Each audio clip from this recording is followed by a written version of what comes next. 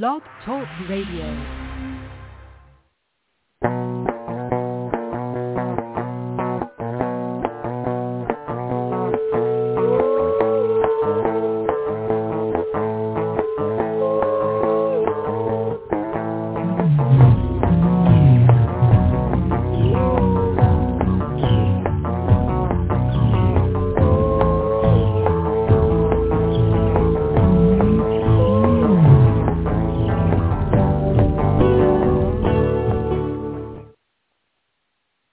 Hey, Turmoil fans, welcome to the show on another Sunday.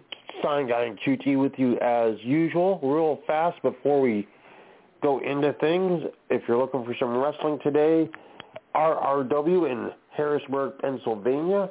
Also, IWA Mid-South wraps up the Queen of the Death Match in Indianapolis today. So make sure, if you have wrestling near you, go check it out, support what they do.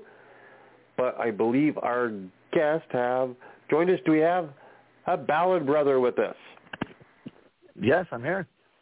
Can you hear me? All right. Well, Mr. Ballard, I want to thank you so much for being with us. We definitely enjoyed having you for Hockey Day. I believe your brother is on, so we have both Ballards with us. And right away, my co-host QT Vokes is with us, and he wanted to start things out with you guys, so I'm going to pass you over to QT for the start. Sounds good. All right. Well, thank you, Sanjay. Hello, Mr. Ballard Brothers. Welcome back. Pleasure to be here. Yes, we had you for our hockey special last time you were on. Yeah, I heard ratings were at an all-time low when that happened. Well, I think Sign Guy has the official numbers of how many people listen. Yeah, we'll get back to you on how many listen. All right. Well, Mr. Ballards, I saw your YouTube video entitled "The Road Warriors versus the Ballard Brothers, 2003." for Big Time Wrestling, and I was wondering if this was the only time you faced Hawk and Animal. No, we faced them in UPW when we were in developmental. When UPW was a developmental area, we had faced them there. Oh, as okay. well. And I do believe that was one of Hawk's, the BTW one. Hawk was really sick. I mean, he literally almost didn't make the show, and he was on the video. Clothes. Yeah, he was in street clothes, and he only came in for the finish. I mean, we had to we literally had to go about 45 minutes with just Animal himself, which is a tough thing to do. He's a big guy. Yes, pretty much Hawk stayed perched on the ring apron, hence the name Hawk. Yes, he was perched. Right. He was leaning over it, yeah, pretty much most of the time. So yeah, you could see in the if you see anything in the video there, you could tell he was not feeling good at all. Yes, that was in the pre-COVID era, back in 2003. Yes. Oh yeah. Yes. We don't remember what that's like anymore. I'm wearing my mask right now while we're doing the interview. Just Oh my. Wow. I'm just kidding. I'm not. I'm at a park. And nobody is within 100 feet of me. Oh, okay. Wow. Right. Okay. Well, at 6 minute and 9 second mark of the video, the commentator said, "We have the Legion of Doom, 2-time WWE champions of the world. They are the greatest tag team in the history of this industry. Worldwide, they have done it all, and they are here in Big Time Wrestling. There's the bell, and the legends are ready." Lots of people throw that word around lightly. I can maybe count on one hand who I considered a legend. There are two men right now, not those two men, they were referring to you, but the one with the painted face and the other one outside in black that can be considered legends. not the ones wearing red with Canada. I can tell you. No, absolutely not. He said, I can tell you that maybe in their minds. My question is, do you remember the name of this commentator? It was either Dragon Dave or Hank Renner. Yes. I believe it was Hank Renner Jr. that had said that. Well, he said he could probably count on one hand the wrestlers he considered legendary. Well, then he must not have a very big hand, because just to name a few, you have Bruno Sammartino, Harley Race, the Iron Sheik, Andre the Giant, Dusty Rhodes, Ric Flair, Randy Savage, Roddy Piper, Don Morocco. The list goes on. Wendy Richter. It seems to me the announcer needed to be briefed more in wrestling history. For sure, yeah. I mean, even when you think at the tag team level, I mean, you think tag team, legendary tag teams, the Rock and Roll Express, the Midnight Express, Public Enemy, now the Dudleys, they've done it all, so there's so many more. Oh, don't put the Dudleys in that category. Well, they've pretty much done all. The Road Warriors. There's so many tag teams out there that have just the Bushwhackers that have been doing it for so long, and that's one of the things too that I kind of wish would make more of a return. Is I think that's kind of where us, as the Ballard Brothers, thrived. Is we were a true tag team, being twins. I mean, we were very much that was our, we've always been tag team specialists. I mean, I'd like to see more tag teams that have a general tag team name and not just two singles guys thrown together, just to fill a card or just to kind of get a quick feud going with somebody to put them over. I mean, it's great to see just general tags like the New Day. I mean, it's great to see them as, they're all individually good wrestlers, but I mean, when they wrestle as the New Day, I mean, that's where I think their most popularity came from. Now, you mentioned that the Bushwhackers are a very good tag team. What qualities did they have on the tag team level that interested you? Well, and put them? We never said they were good. I'm just kidding. No, the Bushwhackers. I mean, they taught us a lot. Like, we learned from them how you could have a match doing little to nothing. Because our first time wrestling them, they said, "Okay, mate, we can't take body slams or bumps because both of our hips are gone. We can't." They gave us a list of things that that they couldn't do. So it was up to us. We had to get creative in how we got heat and how we got the crowd to hate us. And they taught us how to do things behind the referee's back. So and not so much. Like, a lot of times you see tag teams cheating all the time. It's like, if you do that all the time, it ruins them. Yeah, it ruins the mystique of, like, why would the crowd get angry if you're cheating the whole time and the ref's not doing anything? They know they're not going to do anything. But they taught us how to do a few things behind their back, and it really, really upped our game. I mean, when we would wrestle the Bushwhackers, we would always be main event. And we're following a match that just did a double shooting star press, and they kicked out of it, and they went into something else, and they kicked out of it. It's like, so we would go out there, and we would get the most heat, and they would get the most support from the crowd. And we didn't do a lot. All we did was we went in there and we learned how to work. And there's a difference a lot of times between, wrestling and working, and there's a difference between using the crowd and then just going out there and doing moves for yourself or just doing moves. A lot of times wrestlers nowadays, they get over on their moves, and pretty soon they won't be able to do those moves. So how are they going to get over? So we were taught early how to become a really good heel tag team and not have to do a whole bunch of moves and drop someone on their head 50 times to do it. A good story on that is we wrestled them like many times, and they really liked us. So we got on this tour of New Mexico. It was like 4 dates, and the guy, it was Vladimir Koloff, so he had good experience, and he had pretty much the who's who of the 80s. Kamala, he had Road Warrior Animal was on the show, and the main guy was the newly released Kurt Hennig.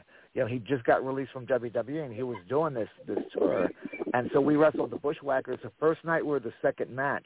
But because we had such good chemistry with them, the second match, we were right before intermission.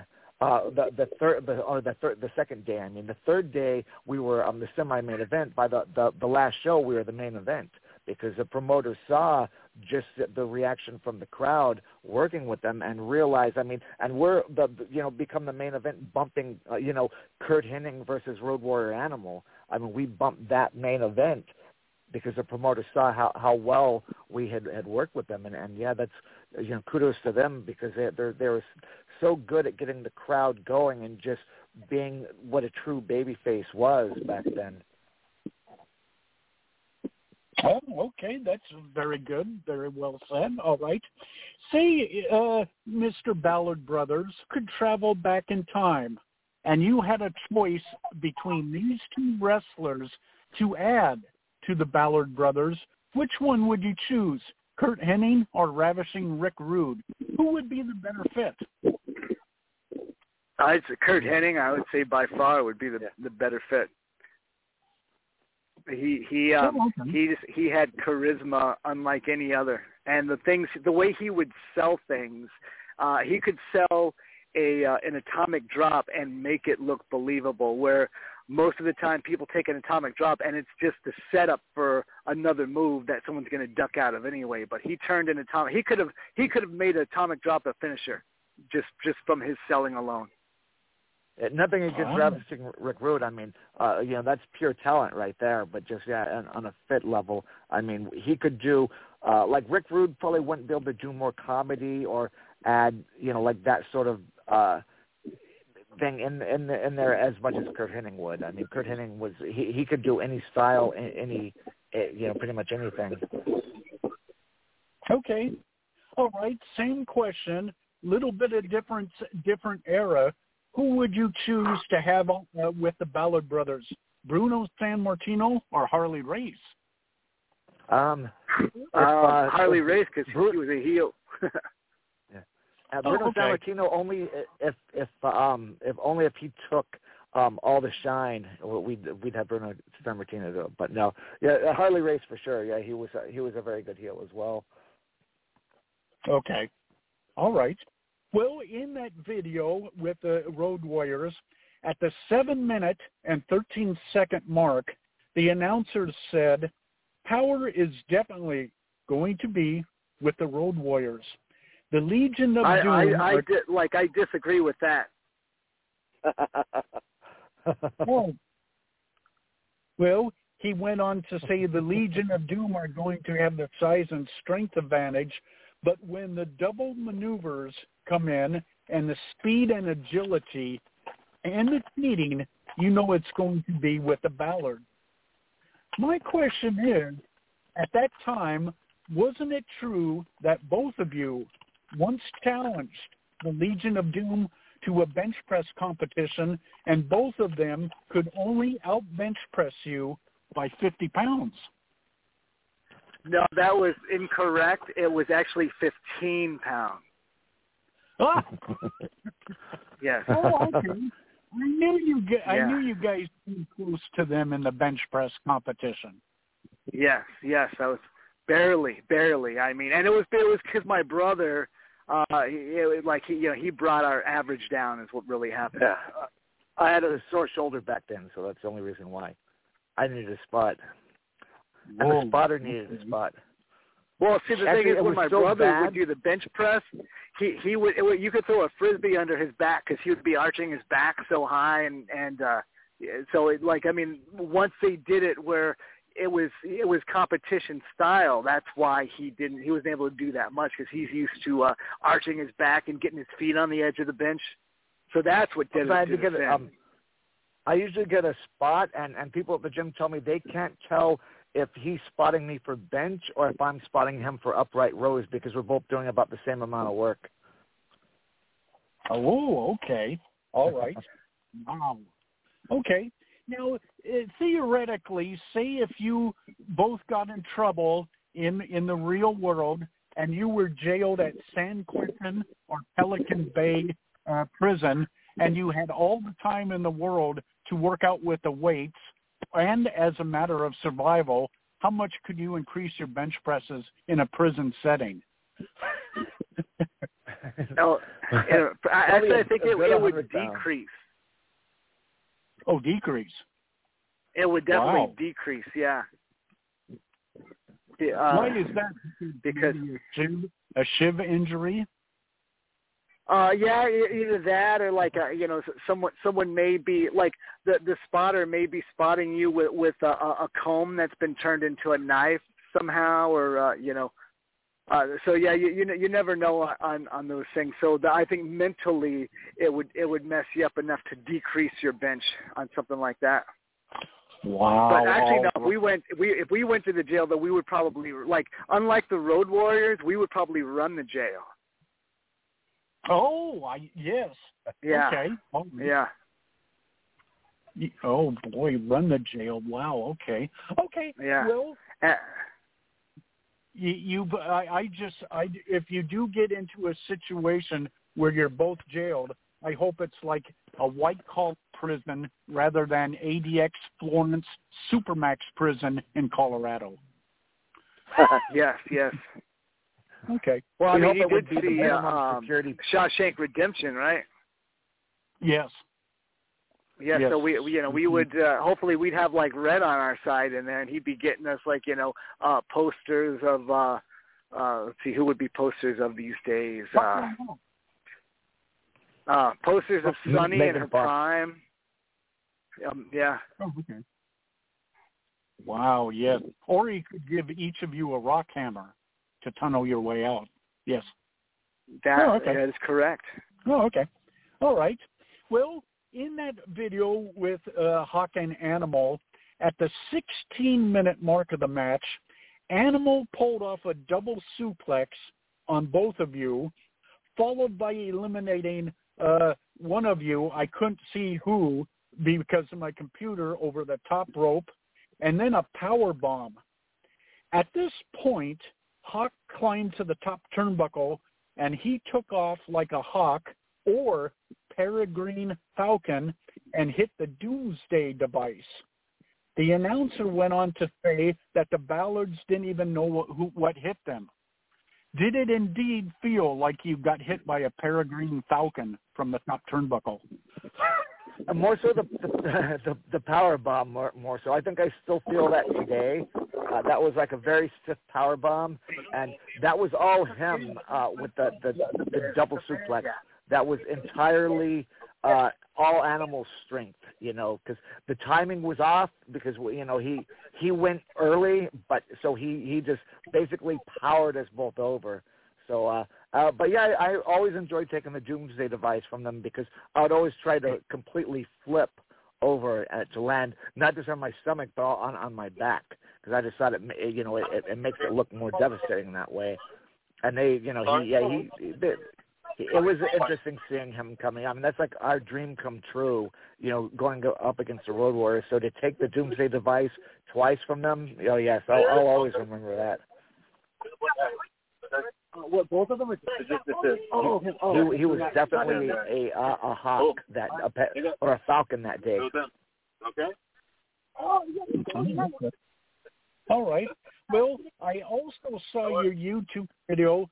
In the video entitled Ballard Brothers versus Burt Ringo and El Magnifico. From Alaska. Yes, that did take that may or may not have ever happened. Oh. In Anchorage? Yeah, that was in Anchorage. Palmer. It was Palmer. Palmer. No, it's Palmer. Palmer, Alaska. Yes. Yeah. Oh, okay. All right. Would you say that Burt Ringo and El Magnifico were the polar opposites of Hawk and Animal? No, they were a lot stronger and bigger than Hawk and Animal. That was the key there. So yes, they were. Hawk and Animal are just some skinny, scrawny guys that aren't very strong. But these guys, they I mean, we were a little worried about them. Actually, to tell you the truth, Burt Ringo is insanely strong for his size. I mean, he does have a lot of strength. Yeah, he doesn't look it, but yeah, there's I see what you mean. Yeah, it's definitely the polar opposite because of the fact that the Road Warriors are definitely legends, if not the most legendary tag team in the business. Okay. Well, now on the subject of time travel, if you could go back in time, who would you rather be managed by if given the choice, Jim Cornette or Bobby Heenan? Oh, wow, that's a tough one. I would say probably Bobby Heenan because I think he would fit in a lot better with this. I mean, Jim Cornette's very good, but yeah, Bobby Heenan for sure. Okay. All right, Bobby Heenan. Well, okay. Now he would get thrown in the ring and take some moves for us too. Whoa, he probably could or would, yes. Wow. Okay. Now, if you competed against each other at Coney Island in the hot dog eating contest, who would eat the most hot dogs? Well, it depends on what year that was. Right now, my brother, hands down, would be able to. He would be able to beat me and Road Warrior Animal. But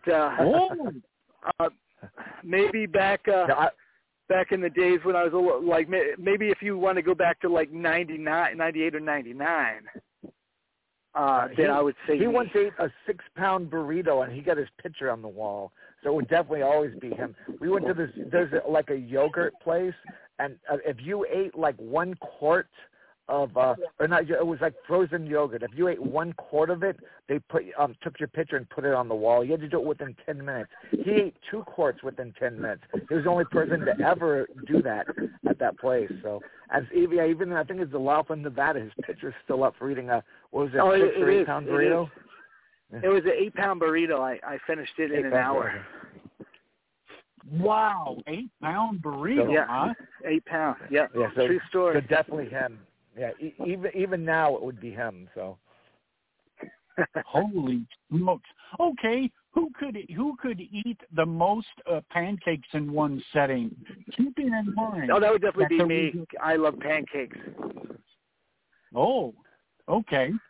Well, I asked you. Yeah. Once you said pancakes, no matter what was added to it, the answer would be me. I make pancakes as well. How many 6-ounce pancakes could you eat? 6 ounces. Well, my wrestling character, I would say 40, but real life, I could probably eat about 6 to 10 of them. Oh, okay. Wow. Have you heard the legend of how many pancakes Flapjack Norton could eat? Flapjack Norton. I have not. I think it was 250. Wow. Well, then my number just went up then. I would say then 249 would be my number. Oh, okay. Wow. All right.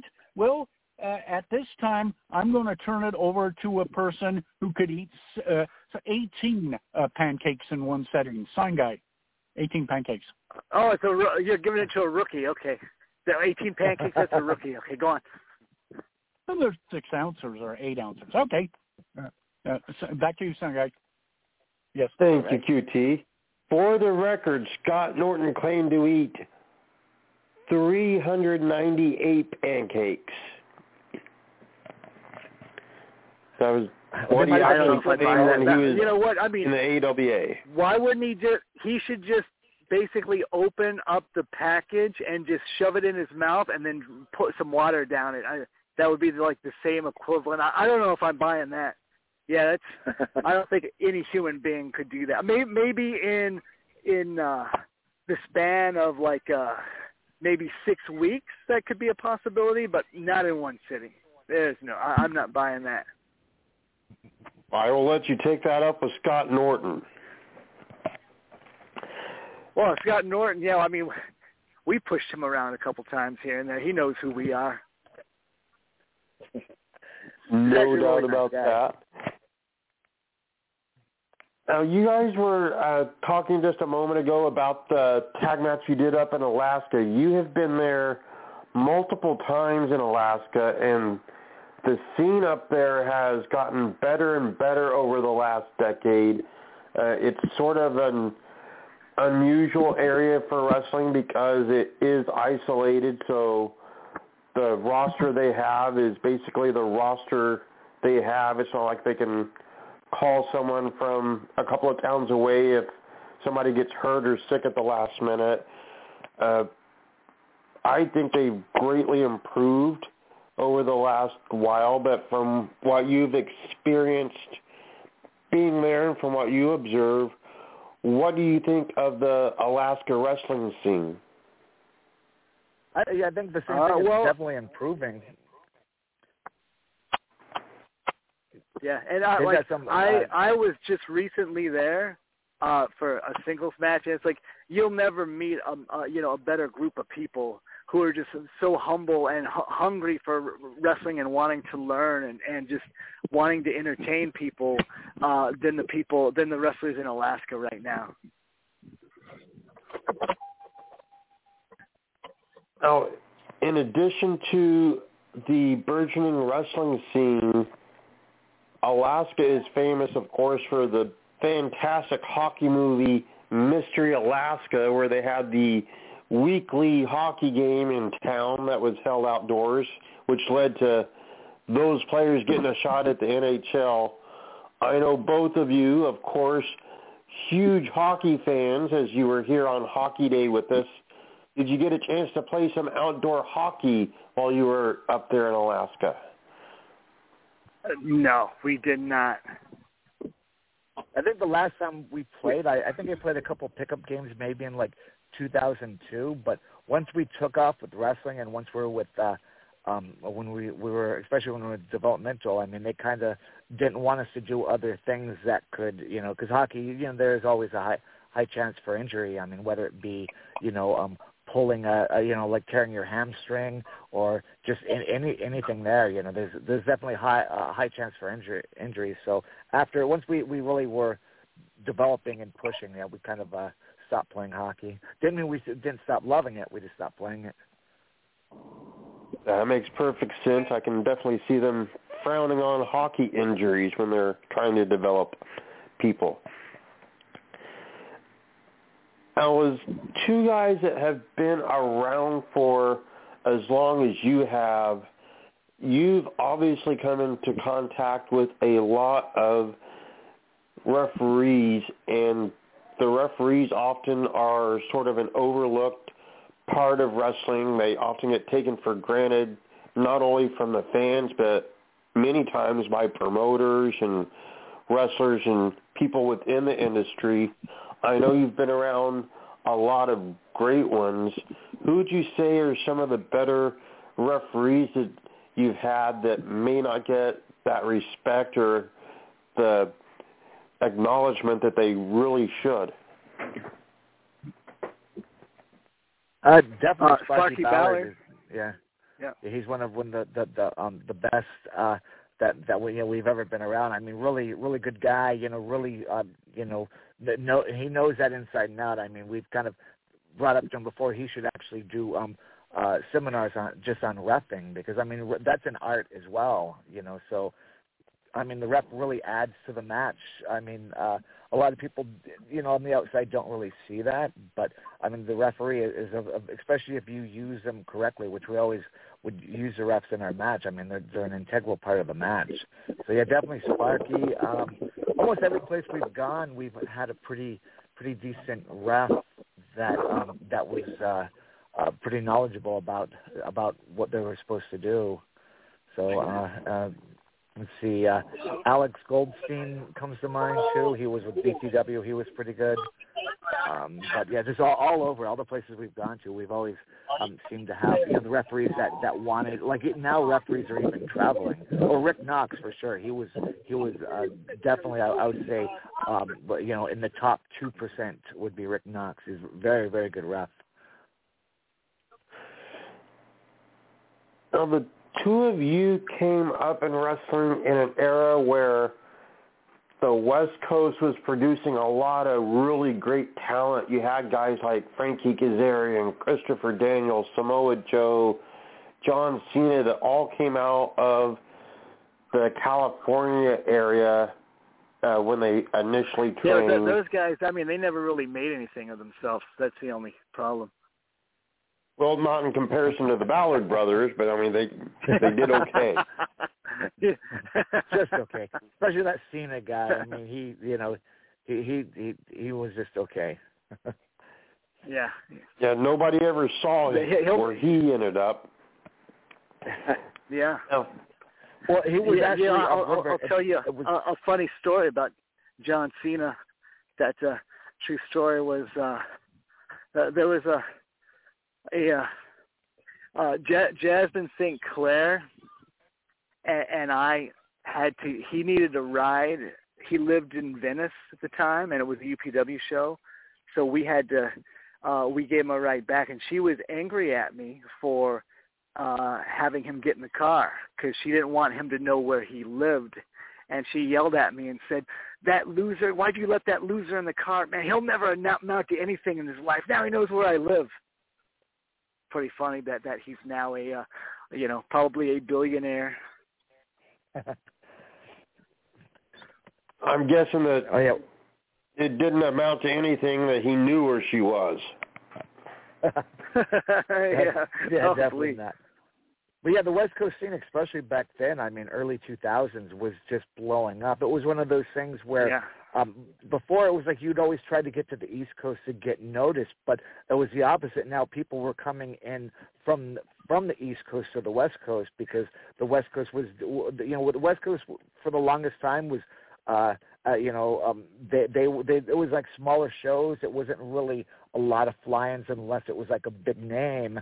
But then it got to the point to where, with PWG and a lot of the other leagues coming out at the time, they were flying in half of the roster was East Coast talent. So people, all sorts of people were doing their best to come here because this is where everybody was getting noticed. Especially with UPW, I mean, the scene backstage, they have the meetings, and it would be, it would probably have like maybe, 50 wrestlers back there that were on the show, but there'd be 75 to 100 wrestlers willing to set up the ring, do whatever they had to do just to try to get a spot on the show. They'd all say, I brought my gear with me just in case you have a spot. And so you'd have, every UPW show, they'd probably be about 75 wrestlers just trying to get on it, just so they could get their name out there. One of the tag teams that I think deserved more recognition that came out of California, I don't think they had a hugely long run, but one of them still extremely active in the North Carolina region, that being Seymour Snot. He teamed with George C. Snot around the same time that you guys were breaking in. Did you have a lot of matches with the Snots? Yes, we're actually Seymour. We were his first match.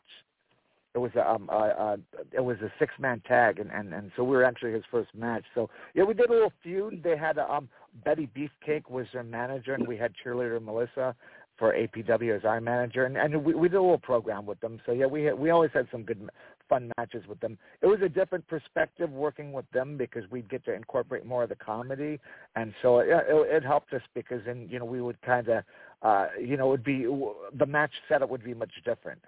And we love working with those guys. I still keep in touch with them, whenever I can. We always trade jokes back and forth. So. But yeah, I did notice he's gotten really good size too, and he's doing really well in North Carolina. He's getting a lot of bookings out there. Absolutely. Now, Seymour Snot, of course, the current Gouge heavyweight champion, that being Gimmicks Only Underground Grappling Entertainment, which is different than your standard promotion where everyone in Gouge basically has some type of gimmick. It's largely comedy-based in nature. Has there ever been any talks of the Ballard Brothers making the trip to resume some matches with Seymour Snot and Gouge. I haven't heard anything yet, but I mean, yeah, our phone, we're open. So I mean, yeah, if they wanted us to come out here, we would love that. That would be, just the things that we could do there and that with him, just from the chemistry that we had when we worked with him in APW. I mean, yeah, it would be a blast to get back in touch as far as with the shows there. We'd love to do.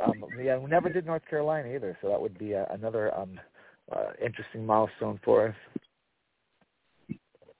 Well, hopefully that will happen. I would personally love to see a match like that. Ooh, us too. Now, speaking of traveling, one of the things that is of vital importance to any wrestler is their travel bag. And a lot of young wrestlers may not appreciate this, but choosing the proper travel bag can make life a lot easier when you go on the road. Not every bag is right for every person, so a lot of times a lot of research has to be done depending on your individual needs for the travel bag. As people that have been around for quite a while and that have probably gone through a couple of bags in their careers, what recommendations would you have for the actual travel bags for some of the younger wrestlers listening? The most important thing, absolutely most important thing when thinking of getting a wrestling bag is size. You want to get something you can carry onto that plane, because you always want to carry your stuff with you, because if you have, with sometimes you'll go straight from one show to another show, or you go to the airport, you get picked up, you go right to the show. So if your bags get lost or something happens, you don't have gear for the show. So absolutely a must for any wrestlers to have, a bag that's going to fit in any overhead compartment and that you could always bring as a carry-on on every flight because of that. Have you personally ever gone through a situation where airlines lost luggage or gear was lost in the traveling? Our personal stuff was multiple times, but never the wrestling stuff, because we always carried that on. So, we've actually had to do tours where we're there at a place like, I think one time we were in New York for 3 or 4 days, and we only had change the clothes that we went up with, because we were moving around so much they couldn't get our bags to us. We finally picked them up. They had them at one of the hotels we were at, and I think it was in New Jersey. So we ended up picking the stuff up there. But yeah, it was one of those things that luckily we had our gear bag with us on the plane. Otherwise, that would not have. It would have been, every match would have had to been some sort of street fight, So that would have changed everything. Definitely so. Now, I went to the aforementioned Gouge a few months ago. I had my wrestling gear in the carry-on, in the overhead bin.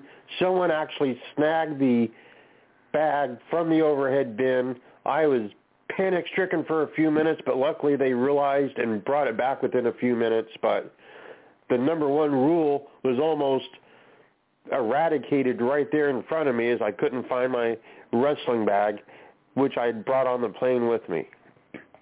Oh, wow. So but yeah, always keep your next to you, apparently.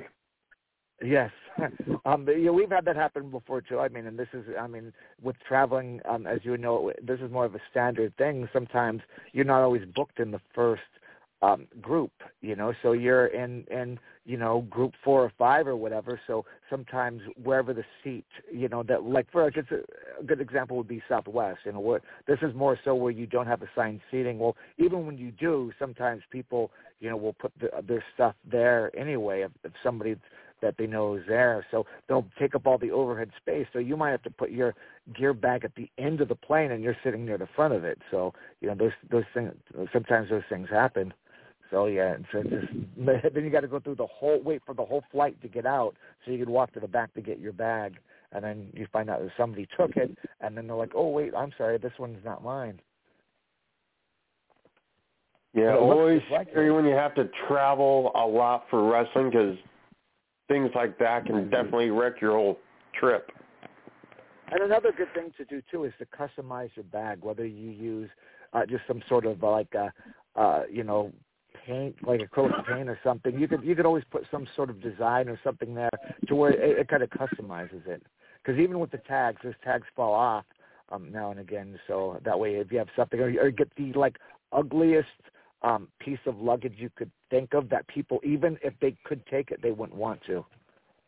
Just because they don't want to be seen in public with it. That would probably be some other good advice for those young up-and-coming. Yes, my brother would oftentimes use hot pink bags, hot pink. I would just use like the Glad trash bags. I would use that. That way people would be embarrassed to take that. So. His name would be on it, but with duct tape.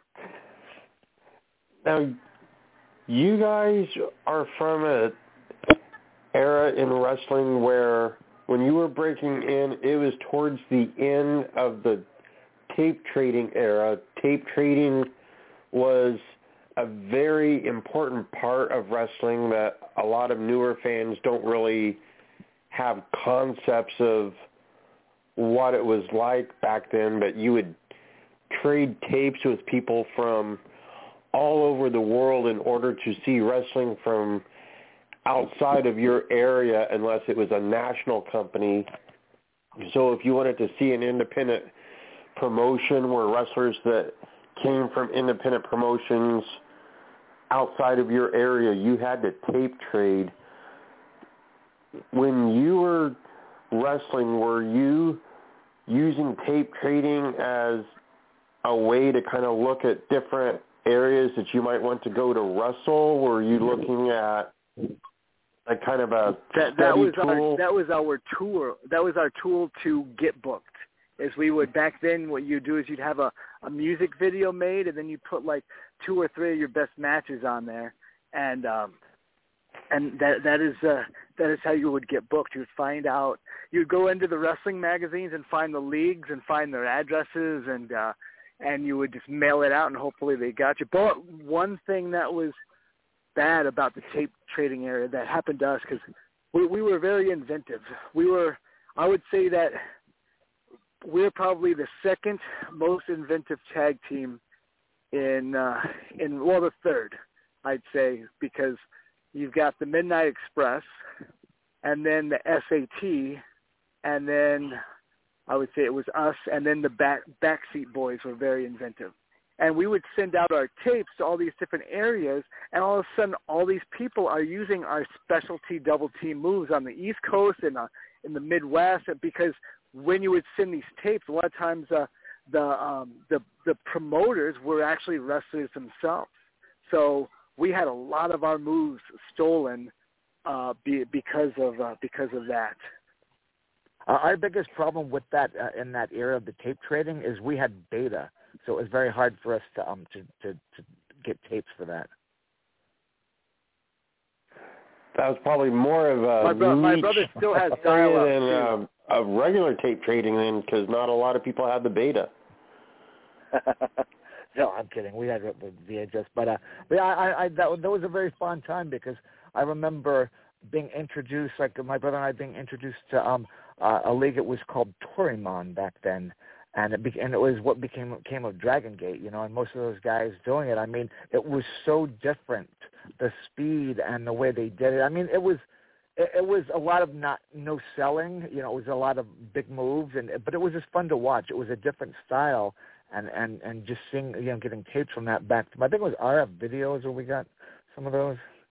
But it was just fun. It was a fun era to do that, because it was like nowadays you could just go on YouTube, you could see anything about anybody. So I guess back then, you kind of had to have that tape out there to get, for the publicity. So it was, you had to hustle, so that was, I kind of like that. It forced you to step out of your element and actually, spend the time and money to get something of decent quality made. You mentioned the independent guys stealing moves and so forth, which of course is always a danger if you send tapes out. But being in developmental, did you notice then that a lot of the people in developmental would use the moves from independent wrestlers? Because I know in the last few years that's something that we've seen crop up where people in developmental will hear of a move or they will know someone from the independents that had a unique move, and then they will make it their own. Absolutely. Once they get to developmental and the other guys still work in the independents, and all of a sudden the guy on TV gets the credit for the move. I could tell you a story that involves us. Like our finish. We were told we had to come up with a finishing move that we could beat someone who was 150 pounds, or we could beat someone who was 300 pounds. So we came up with, and this had never at the time had never been done before, was a double reverse Russian leg sweep. Like they call it like a flatliner is what the name got. But I mean, that was something that we had come up with, and we were in UPW at the time, and that was a developmental area. Well, Canyon was sitting in the crowd at one of the shows, and Canyon saw us do that move, and he thought, you know what, that'd be a cool move to do as a single guy. So he took that move, and he started doing it. So then Nova, and we know this because we knew all of these people, and later on this all came out. So then all of a sudden Nova starts doing the same move, and then Edge sees that, and then Edge starts doing that move for his finish. So, like years and years later, we were at Cauliflower Alley, and I saw Edge. Edge was our friend because we did some stuff with him and in UPW. That so he knew who we were, and he was always very friendly and would always talk to us. So I asked him, I go, hey, where did you get that move, by the way, that you did? And he said, oh, man, he goes, I'm going to be honest with you, man. I saw Nova do it one time on ECW, so I snaked it from him.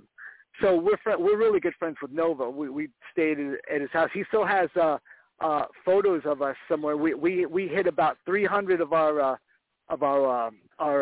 promo pictures inside of his house, and he was still finding them like 6 years later. So Nova said, he goes, yeah, well, I saw Chris Canyon do it. And then so I started doing it. And then so Chris Canyon eventually said, I saw these two guys at a UPW show do it, and I did it. So that move, there's your cycle of where that move came from. That's a fantastic move story for sure. Speaking of Canyon, in the last 2 or 3 years, Vice TV has come out with the Dark Side of the Ring series, which has been a really popular topic within the wrestling community, be it fans or people that work in it.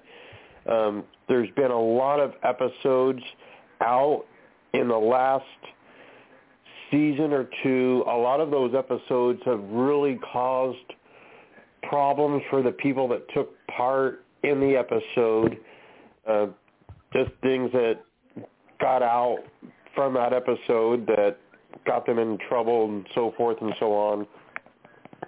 Obviously, they're a popular show, and they have educated people on the subjects that they were discussing in a given week. But looking at it as an overall project, do you think shows like Dark Side of the Ring are helpful to the wrestling industry or harmful to the wrestling industry? I wouldn't say it's helpful to the wrestling industry. Yeah,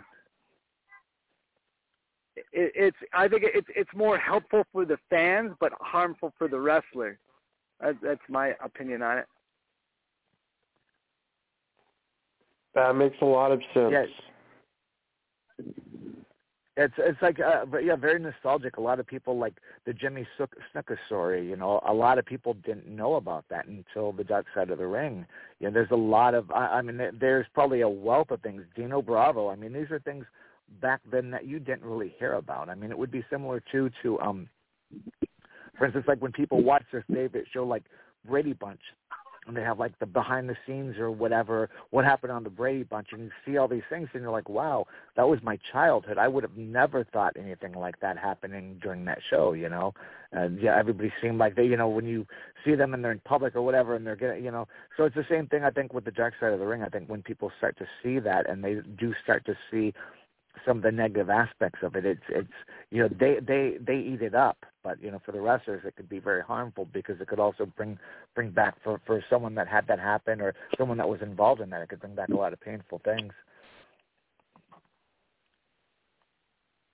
One of the things that people use to sort of educate themselves on wrestling, in addition to shows like Dark Side of the Ring, is, of course, reading wrestling-related books. And since Mick Foley's book went to #1 on the bestsellers list, there's been countless books on wrestling.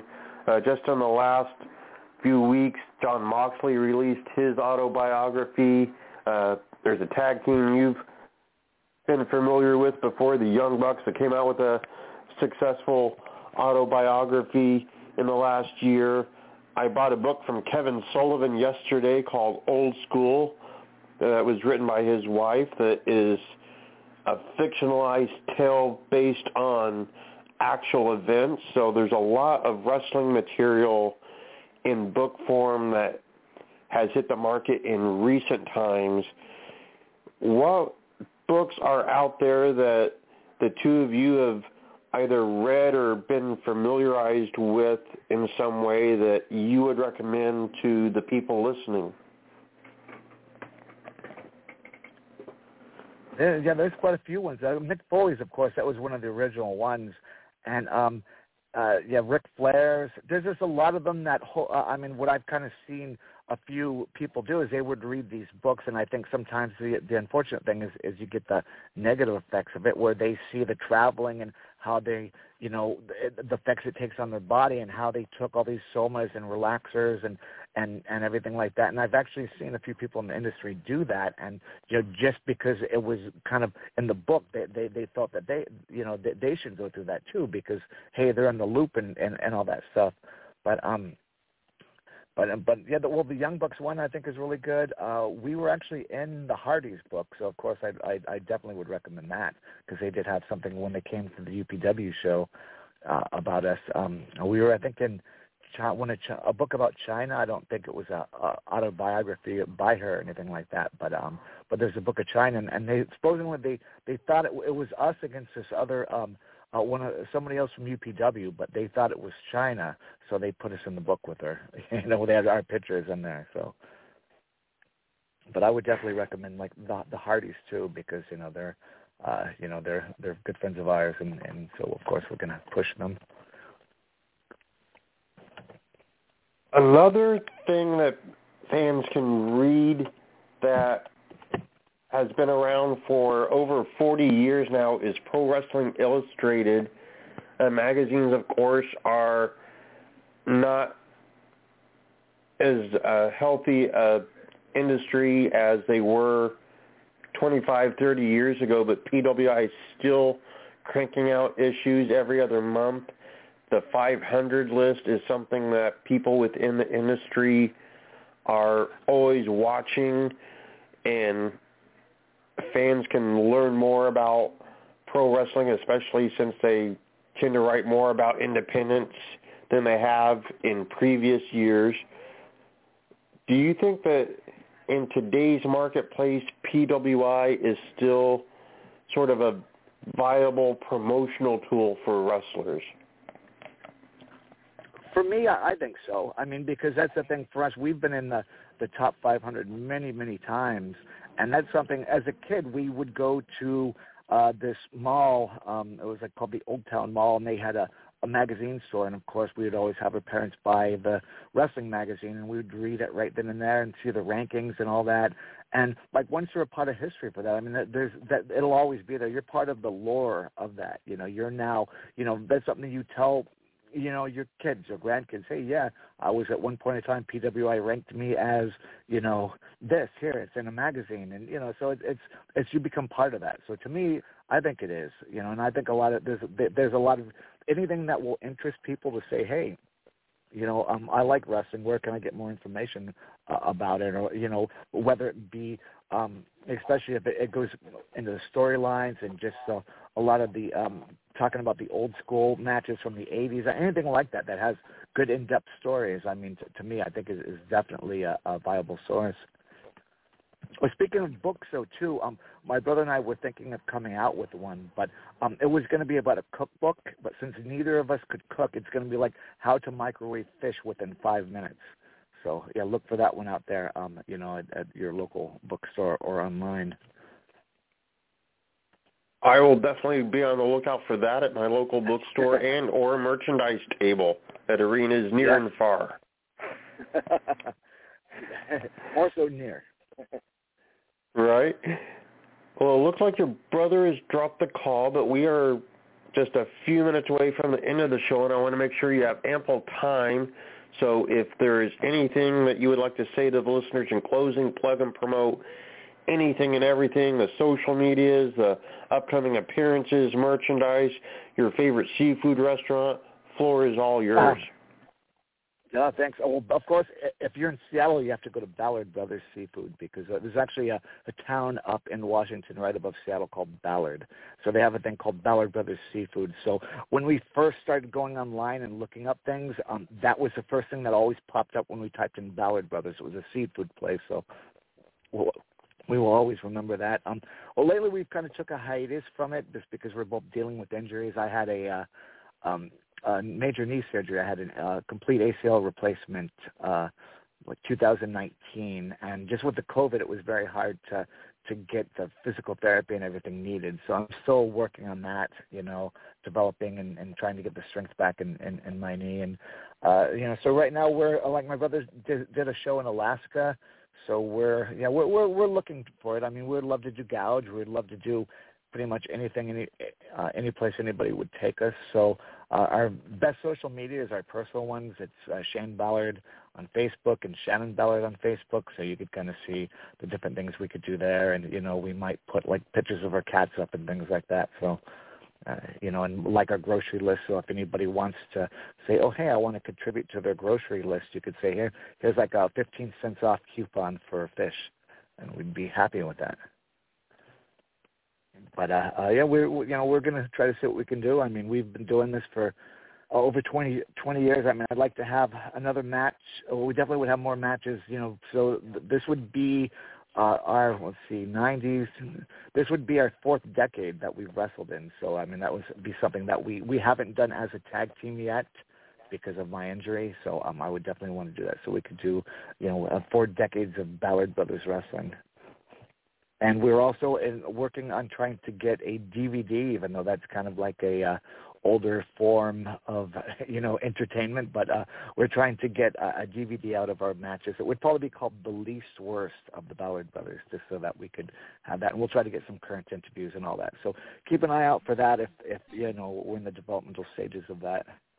So, we've been doing a little bit more music together too. So that's if something comes out with that, we'll put that on the page as well.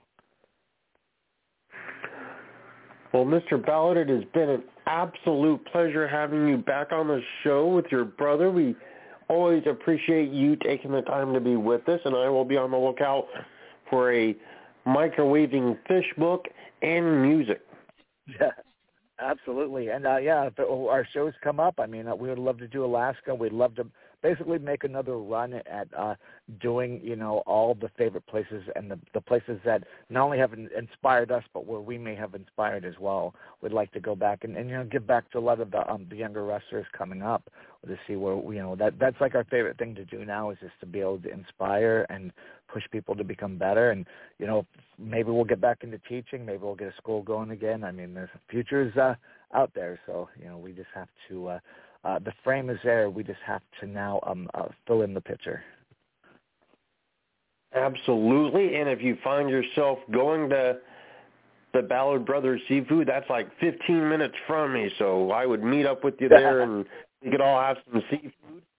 And down the street there is a guy who had a cup of coffee in wrestling named Dwayne Johnson that happens to own an ice cream shop in Ballard. Oh, wow. Okay. Interesting story. So next time I'm up in that area, I'll definitely have to visit Ballard. I'll have to get all sorts of memorabilia that says, like, Ballard High School or, especially anything Ballard Brothers Seafood, so that way people think we own the place. They'll go, oh, they started a seafood place. That's great.